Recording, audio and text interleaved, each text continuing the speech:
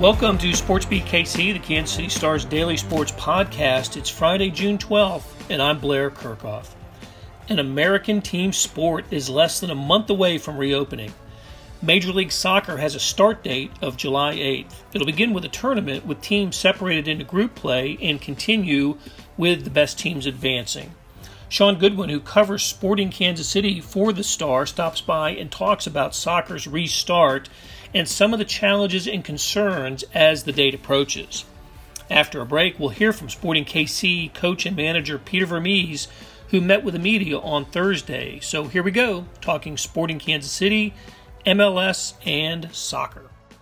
Hey, Sean, you doing okay? I'm good, Blair. As I was just saying, off air, been a little bit sick, but I mean, professionally, Sporting KC is back. It's been a busy week, so can't complain. Yeah, that'll at least pick up the spirits a little bit with Sporting KC and the MLS back in action. The first, correct me if I'm wrong, the first North American team sport to scheduled to return to play right now, right? We don't NBA, NHL, baseball haven't started yet. We know exactly when the MLS is going to kick off, and that is July 8th, I believe, is the date, right? Yeah, July 8th will be the first American Major League sport back at least. And Don Garber said earlier this week they were disappointed. They wanted it to be back, in about 2 weeks' time, so late June. So they're disappointed it's coming back as late as it is. Yeah, look, we'll all be happy to see team sports return. Let's talk about the format. It's going to take it's a tournament. What are they calling it? Back to the MLS or MLS's back tournament? Yeah. There we go. MLS's back tournament. I won't give them many points for creativity, but it's a mistake. What sport is coming back? Right. And we've seen that there was a draw for group play. It's going to start with group play with looks like there was a purpose to this. Some local rivalry type of groups emerged here. Who is Sporting? What's Sporting's group? Yeah, so it was supposed to be a random draw, quote unquote, but in Sporting's group you got Real Salt Lake. Obviously, that rivalry goes back to the MLS Cup at the earliest, I guess, 2013, and you've had several run-ins since. Colorado Rapids, obviously, you've got the regional, and then Minnesota United, the friendly rivalry. So, I mean, for Sporting, you've really got three, pretty good rivalry games in a quote-unquote random draw. Yeah, look, I was looking at the groups, and I also noticed that, the two LA teams are in the same group. The whole tournament's going to start with Orlando and Miami playing each other on the first night, and the two Canadian teams, two of the Canadian teams, Toronto and Montreal, in the same group. So I think there was a little bit of a method to the madness of putting these together. And look, all the games are going to be televised, and ESPN and the fan network there, they want, or the television partners want good, compelling games, and rivalries are that. What we do know too is all these games are going to take place in Orlando at the Disney World complex, and they're going to be played without fans. And what you have followed the sport for a long time. You've coached it. You have observed it. What do you think the lack of fans, an empty stadium, is going to? How is that going to affect play, or will it affect play? In this specific instance with the Orlando tournament, I don't think it will affect play that much. I mean, when you've looked at Germany, where they're actually playing, home games and road games, you have seen an effect in that the home team isn't winning across the whole board. The home team isn't winning as much as you'd expect typically. So I think once we get back to regular season play where teams actually playing in their own stadiums, we'll see something. But as it comes to the Orlando tournament, I mean, players aren't going to be able to feed off energy. Maybe you won't see such a huge momentum shift here and there as fans get behind the team. But at the end of the day, apart from, I guess, Orlando and somewhat Miami, every single team is on the road, unfamiliar settings. So I don't think you'll see that big of a difference between the two teams. Okay, and let's go back to the format for a second. After the group play, the top two teams in each group will advance to a knockout stage, plus the two best third place teams Or best. in. Okay, yep, and anybody who's had a kid play youth soccer and go to tournaments, you kind of understand, what this format's about, right? And you can, I guess, the finalists will have played 7 games, and the knockout game or the pool play at the beginning are games that will count in the league standing. The league started and everybody had 2 games under their belts when the season was suspended. So so am I right there that for the standings, only the group play will count? Anything after the group play doesn't count toward the standing.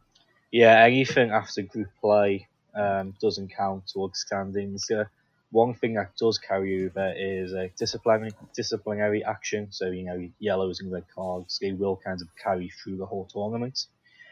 But yeah, basically all 3 group stage games, which is a really interesting dynamic because, you said either for youth soccer or even it's basically a World Cup format in that oftentimes if a team has guaranteed qualification after 2 games, they'll kind of take the 3rd game off, they'll rest up a little bit. You're not going to see that here because at the end of the day, it's the group stage game, but it still counts for points in the league. So you're not going to see a dull game through this whole tournament, I don't think. Yeah, no, that's a good point. The other thing you won't see in this tournament or for the rest of the year for Sporting Kansas City is Felipe Gutierrez. With the knee injury for the rest of the year, and who's going to get his minutes and playing time? This was going to be, I'm not going to say a breakout season for Busio. We know what he can do.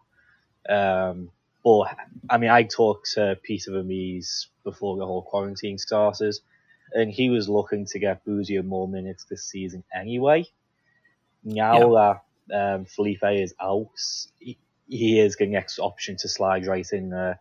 And when you've got a guy of, his energy and, just how capable he is at Busio's age, I wouldn't be surprised if this is a huge year for him personally. And I know after talking to him, he's ready as well. He wants to get into the double digits goal and assists combined. And yeah, he'll be the main contender to step in, I think. Okay, and you'll hear Peter Vermees after you and I finished and we take a break. And Peter says, he's about to get some real minutes. And I like the way he put that. And we know what he's talking about there. So, hey, as we wrap this up, Sean, the thought on everybody's mind as we approach the tournament here is health and COVID-19 concerns. The country and the world actually is loosening up restrictions, and we're seeing a little bit of a slide back in terms of the numbers of afflicted people. What is Sporting Kansas City and the MLS saying about safety as we approach the tournament and testing? What are we going to see with testing with these teams?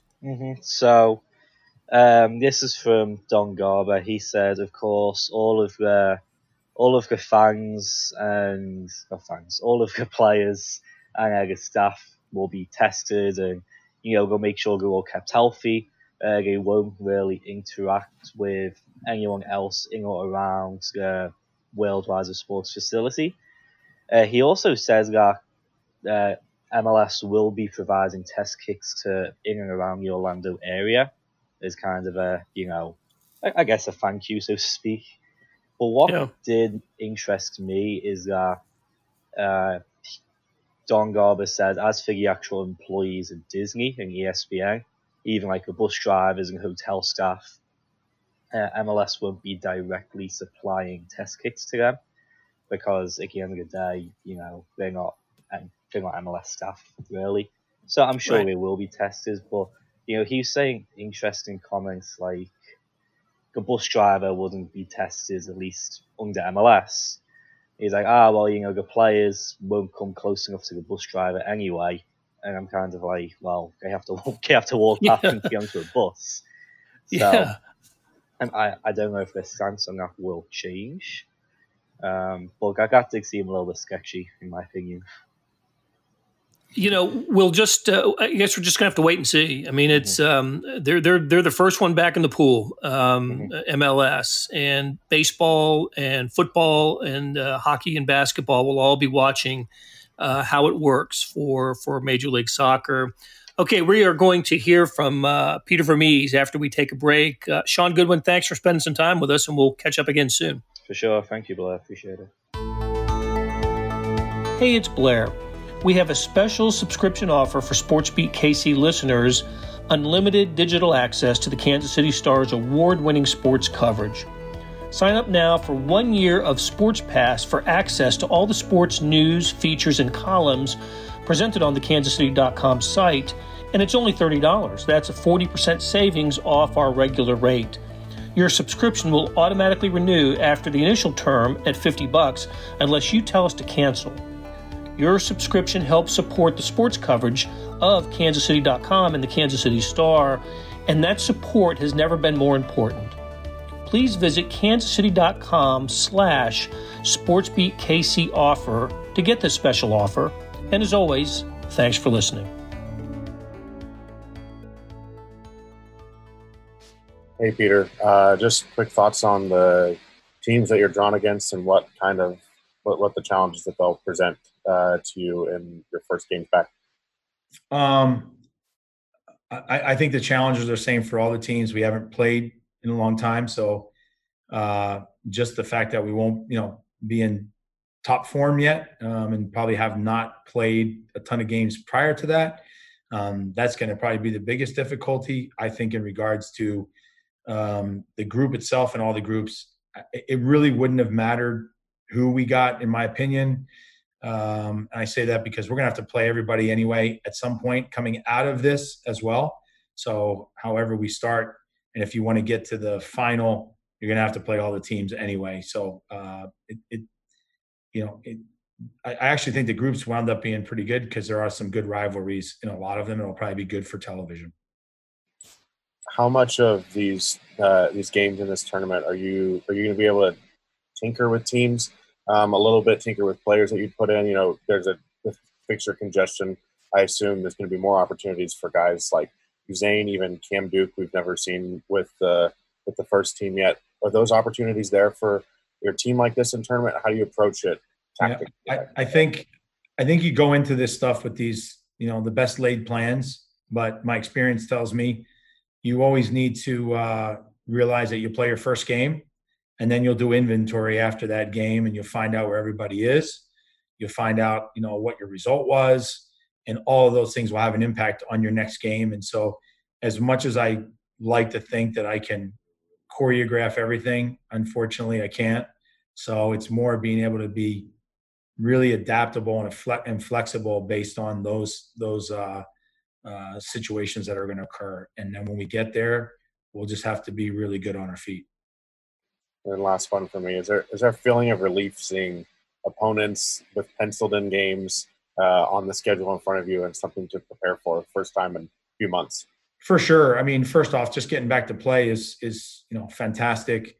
Having a date, it's the way that we work in our business. Everything is centered around, dates and times and when our next opponent is and where we're traveling to. And so you're always kind of reverse engineering from that. And now having a date, a team to play, all that is going to help immensely in, what we're trying to get prepared for. I think, athletes are almost always goal oriented. So them now having something to shoot for is going to make it that much different just in training and how we prepare going forward. Thanks. Hey, Peter, this is Annie Peterson with the Associated Press. Kind of along the same lines as Daniel's question, does being able to use 5 substitutes help clear the way for some of the younger players to get some minutes? And also, does having 5 substitutes kind of alleviate concerns about stress on the players? And also, how does it change your kind of strategy as a coach? So I'll go backwards. The 5 subs, I think, is very important.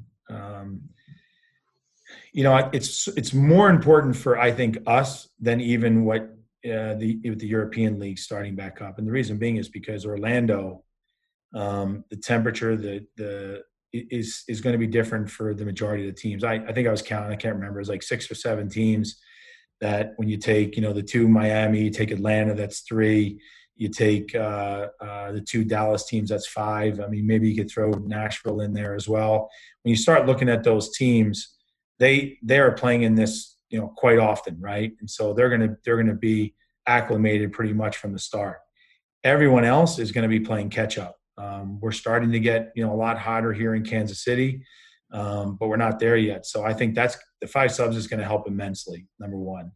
I also think that when you look at it from a strategy perspective, and I know this from when we do a lot of exhibition games in preseason, is that when you put your starting 11 out on the field, and now you make 1 sub, sometimes it can tilt the scale one way or the other. And then when you put 2 in, same thing, 3. But when you change 5 guys, it can have it could take the team from being in sync to just completely out of sync. And I believe that will be something that'll have to be really calculated and measured as a staff when we make those decisions. But some of them may just be forced upon us because they're just guys physically just may not be able to function. And what was the first part of that question? And then the young guys. Yeah. I do think so. I think, I don't know if it's even young guys. I think you're just going to have to use in some respects, you're going to have to at times be prepared to use the full complement of your roster. And especially, again, depending on how your games are coming, because you may have a game at 8:00 at night and then the next game might be at 9 a.m. So again, those time differences are going to be a big change too. And we'll have to function and make solutions for that. And I think, again, having the full complement of your roster is the great thing, is that we'll have access to it. Now it's just a matter of keeping the guys healthy. Florida is reporting that, the COVID-19 cases are steadily rising. And yesterday, Atlanta goalkeeper Brad Kuzan talked about how he's a little bit concerned that some of the testing protocol doesn't include hotel staff as much as he'd like to see it. Are you concerned about health and safety in any way? I know that you guys helped, devise the return to practice protocol, and it was very thorough. But are there any concerns you have for going into the tournament? I don't. First off, we're testing already 3 times a week. We're testing Monday, Wednesday, Friday, and we've been doing it now. I mean, we've done the serology test. We've done all that stuff. We're going to be doing something very similar when we go down there. There's a testing protocol even around the games. It's a little different. So I feel really comfortable with that aspect. I'm a big believer that as much as you can try and prepare for all these different things. I also think it's unrealistic to think that you are going to be 100% safe. I think it's even difficult to do that when you're home quarantined, because at some point, either somebody's delivering something to you, you're going somewhere to get something. So is it 100% safe? No, I don't think so. But I also believe that it'll be a good, safe environment. I think they'll try and take all the precautions necessary. And I also think that we're going to be in a different place in a month. And then the only last thing I would say is, and look, I'm not a doctor, but I also know that all over the country we're testing more. So when you see numbers go up, it doesn't necessarily mean anything sometimes more than, hey, they're just testing more in that city or in that state. And then obviously you're going to have more positive cases if they're testing more people. It's just part of what goes on. So I'm not so worried. I'm really excited to see what it looks like a month from now when we start playing games, because I just think things will be different than we were talking about today. Okay, and one final one for me. How weird is it going to be to play without fans? Yeah, that'll be strange, but as a player in the early years of this league and national team, and we didn't have a lot of fans, so I'll be able to handle it fine as a coach. Maybe some of the players, it might be a little more difficult. The only other thing I would say is, look, when we play in preseason, we play scrimmage games, we don't play with fans. The guys are just going to have to find a way to be internally motivated. One, two is myself as the coach. I'm going to have to find ways to externally motivate them as well. And let's face it, let's be really honest. Without fans, the game's going to be different. The ambiance is different. That's why, again, the optimist in me says when all this is over, meaning we come out of the tournament, my excitement on that is that I believe we'll be in a different place at that point as well. And I'm hoping that we're going to have fans in our stadium. What number that is, I don't know. Is it 30%? Is it 50%? Is it 100%? I don't know. But I feel the sooner we get back to being in front of our fans, it's going to obviously we're getting close to being back to our hopefully our better lives, and more importantly to the environment we want to be in and so do our fans. Thank you. Hi, Coach. Nick Rosano from MLSsoccer.com. Just a quick one on some on-the-field stuff. Obviously, some tough news earlier this week about Felipe Gutierrez and his timeline. But I'm just curious how much it softens the blow to have a guy like Gadi Kinda, who's come in and really kind of given a good account of himself in Felipe's place. And also, does this open up maybe some more minutes for a guy like Gianluca Busio? Yeah, it's a good question. So Felipe is a really good player. I'd love to have him available as well because I think we have a lot of depth in our midfield if he's available. But to your point, Gotti has done well. I have all the confidence in the world in Gianluca. He's come a long way in a short period of time and is at the place where, he deserves real minutes. And he's fighting for that every day. He's got a great mentality, great attitude. So I would say to you that, yeah, it's tough with Felipe. Never want a player to be injured and for as out for as long as he's going to be. But we do have some other solutions there, and the guys that I have a lot of confidence in, and it will provide opportunity for Gianluca, and not because of the injury, but more because he deserves it, because he's really playing that well. Thanks. Thank you. Any final questions from the group? Sean, feel free to unmute yourself and you can ask your question. Thank you. Peter, that's not true. I was at some of your games with the national team, the Yale Bowl, New Britain, so it wasn't that bad. I got you. Anyway, during the broadcast by MLS of the draw, Jimmy Conrad just kept saying, "Go SKC." So is Conradinho still on the payroll? He's not on the payroll, but but the way I feel is that he's still a SKC guy, right? So he's a great supporter of you. So. Yeah. The real question now is, I have the draw here. I see that you're in with, of course, 3 other teams. None of them have a full season with their teams yet. You're not only one of the most, if not the most tenured of coaches in the league, but compared to them, you absolutely dwarf them. How big of an advantage is that? The longest one is Frazier, and he came in, in the fall of last year?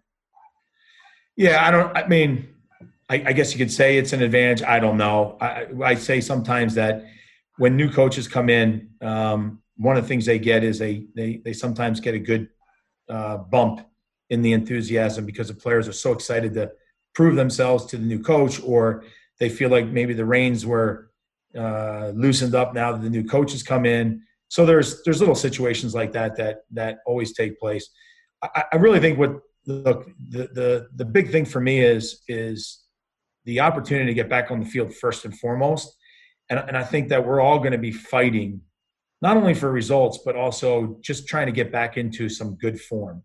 That's been the difficulty, right? Because if you're not playing enough games, and as I said this before, when you're playing individual and you're doing individual workouts and you're doing small group training where we were doing, 4s and 5s, you're not competing against each other. You lose sort of that ability to anticipate, react to the movement of another person that you're going against. You're not fighting somebody. Your timing's off. And it's really going to be about us getting back up to form as quick as possible. What I think will be interesting is the second and third game, because I think what you'll see is teams will probably be much better in that second and third game than they are in the first. And so what's going to happen is that they're almost going to, depending on how their first result was, they were like, man, if we could have just started out the way we played in our second or third game, we would have gotten through the group. And I think that's going to be the key to this, is how fast you get up and playing. I'm not going to say close to form, but as close as possible. Now, I would say based on how this is going, yes, the first few games count for points. It's always good to win. It's always good to get the biggest piece of the $1.1 million in prize money. I would think the biggest carrot on the stick, however, is the CCL. How do you feel about that? Yeah, I think it's very interesting that is a part of the winner's purse, if you will. So yeah, I mean, I think everybody always wants to try and play in Champions League. Somebody wants to crack that code that we currently have, right? We haven't won it yet, and so everybody wants to be the first. So I think it's a big carrot. It says a lot about what this tournament is. It's not just a few games. It truly is an opportunity to win something that's of substance. So it's going to be it'll be interesting to see how it plays itself out. Thank you. Thank you. Hey, Peter, just one more quick question from me. Are there any players that are not going to play from Sporting Kansas City because of health concerns? In regards, you mean, well, let me just make sure I clarify this. So Gutierrez would be out because of the season-ending injury. Right. Every other player will be available. We're still working on getting Winston Reed back into the country, but every other player will be available. All right, thank you. On our roster, yes. That'll do it for today and this week. Thanks to our production staff of Derek Donovan, Savannah Smith, Randy Mason, Beth Welsh, Jeff Rosen, and Chris Fickett. Tip of the cap to Sean Goodwin for joining me today. Links to stories about Sporting Kansas City and soccer can be found in the show notes and on kansascity.com. Hey, earlier in the episode, you heard me talk about the Sports Pass offer, and it still stands. It's a good one, $30 for a year's worth of sports coverage, and that includes Sports Extra that comes with the e-edition. There's an additional 25 pages of national sports coverage today. Here's an even better offer. Buy the entire Kansas City Star product. Sports news, features, commentary, analysis, the whole enchilada. You get all the stories written by my talented colleagues, plus extra news, sports, and business coverage written by some of the best journalists in the country. The details can be found at account.kansascity.com/subscribe. That's account.kansascity.com/subscribe. And whether it's the Sports Pass or the full subscription, you're getting and supporting the best sports and news coverage in Kansas City and helping us produce programs like SportsBeat KC. Thanks for listening, and we'll be back Monday with a new episode.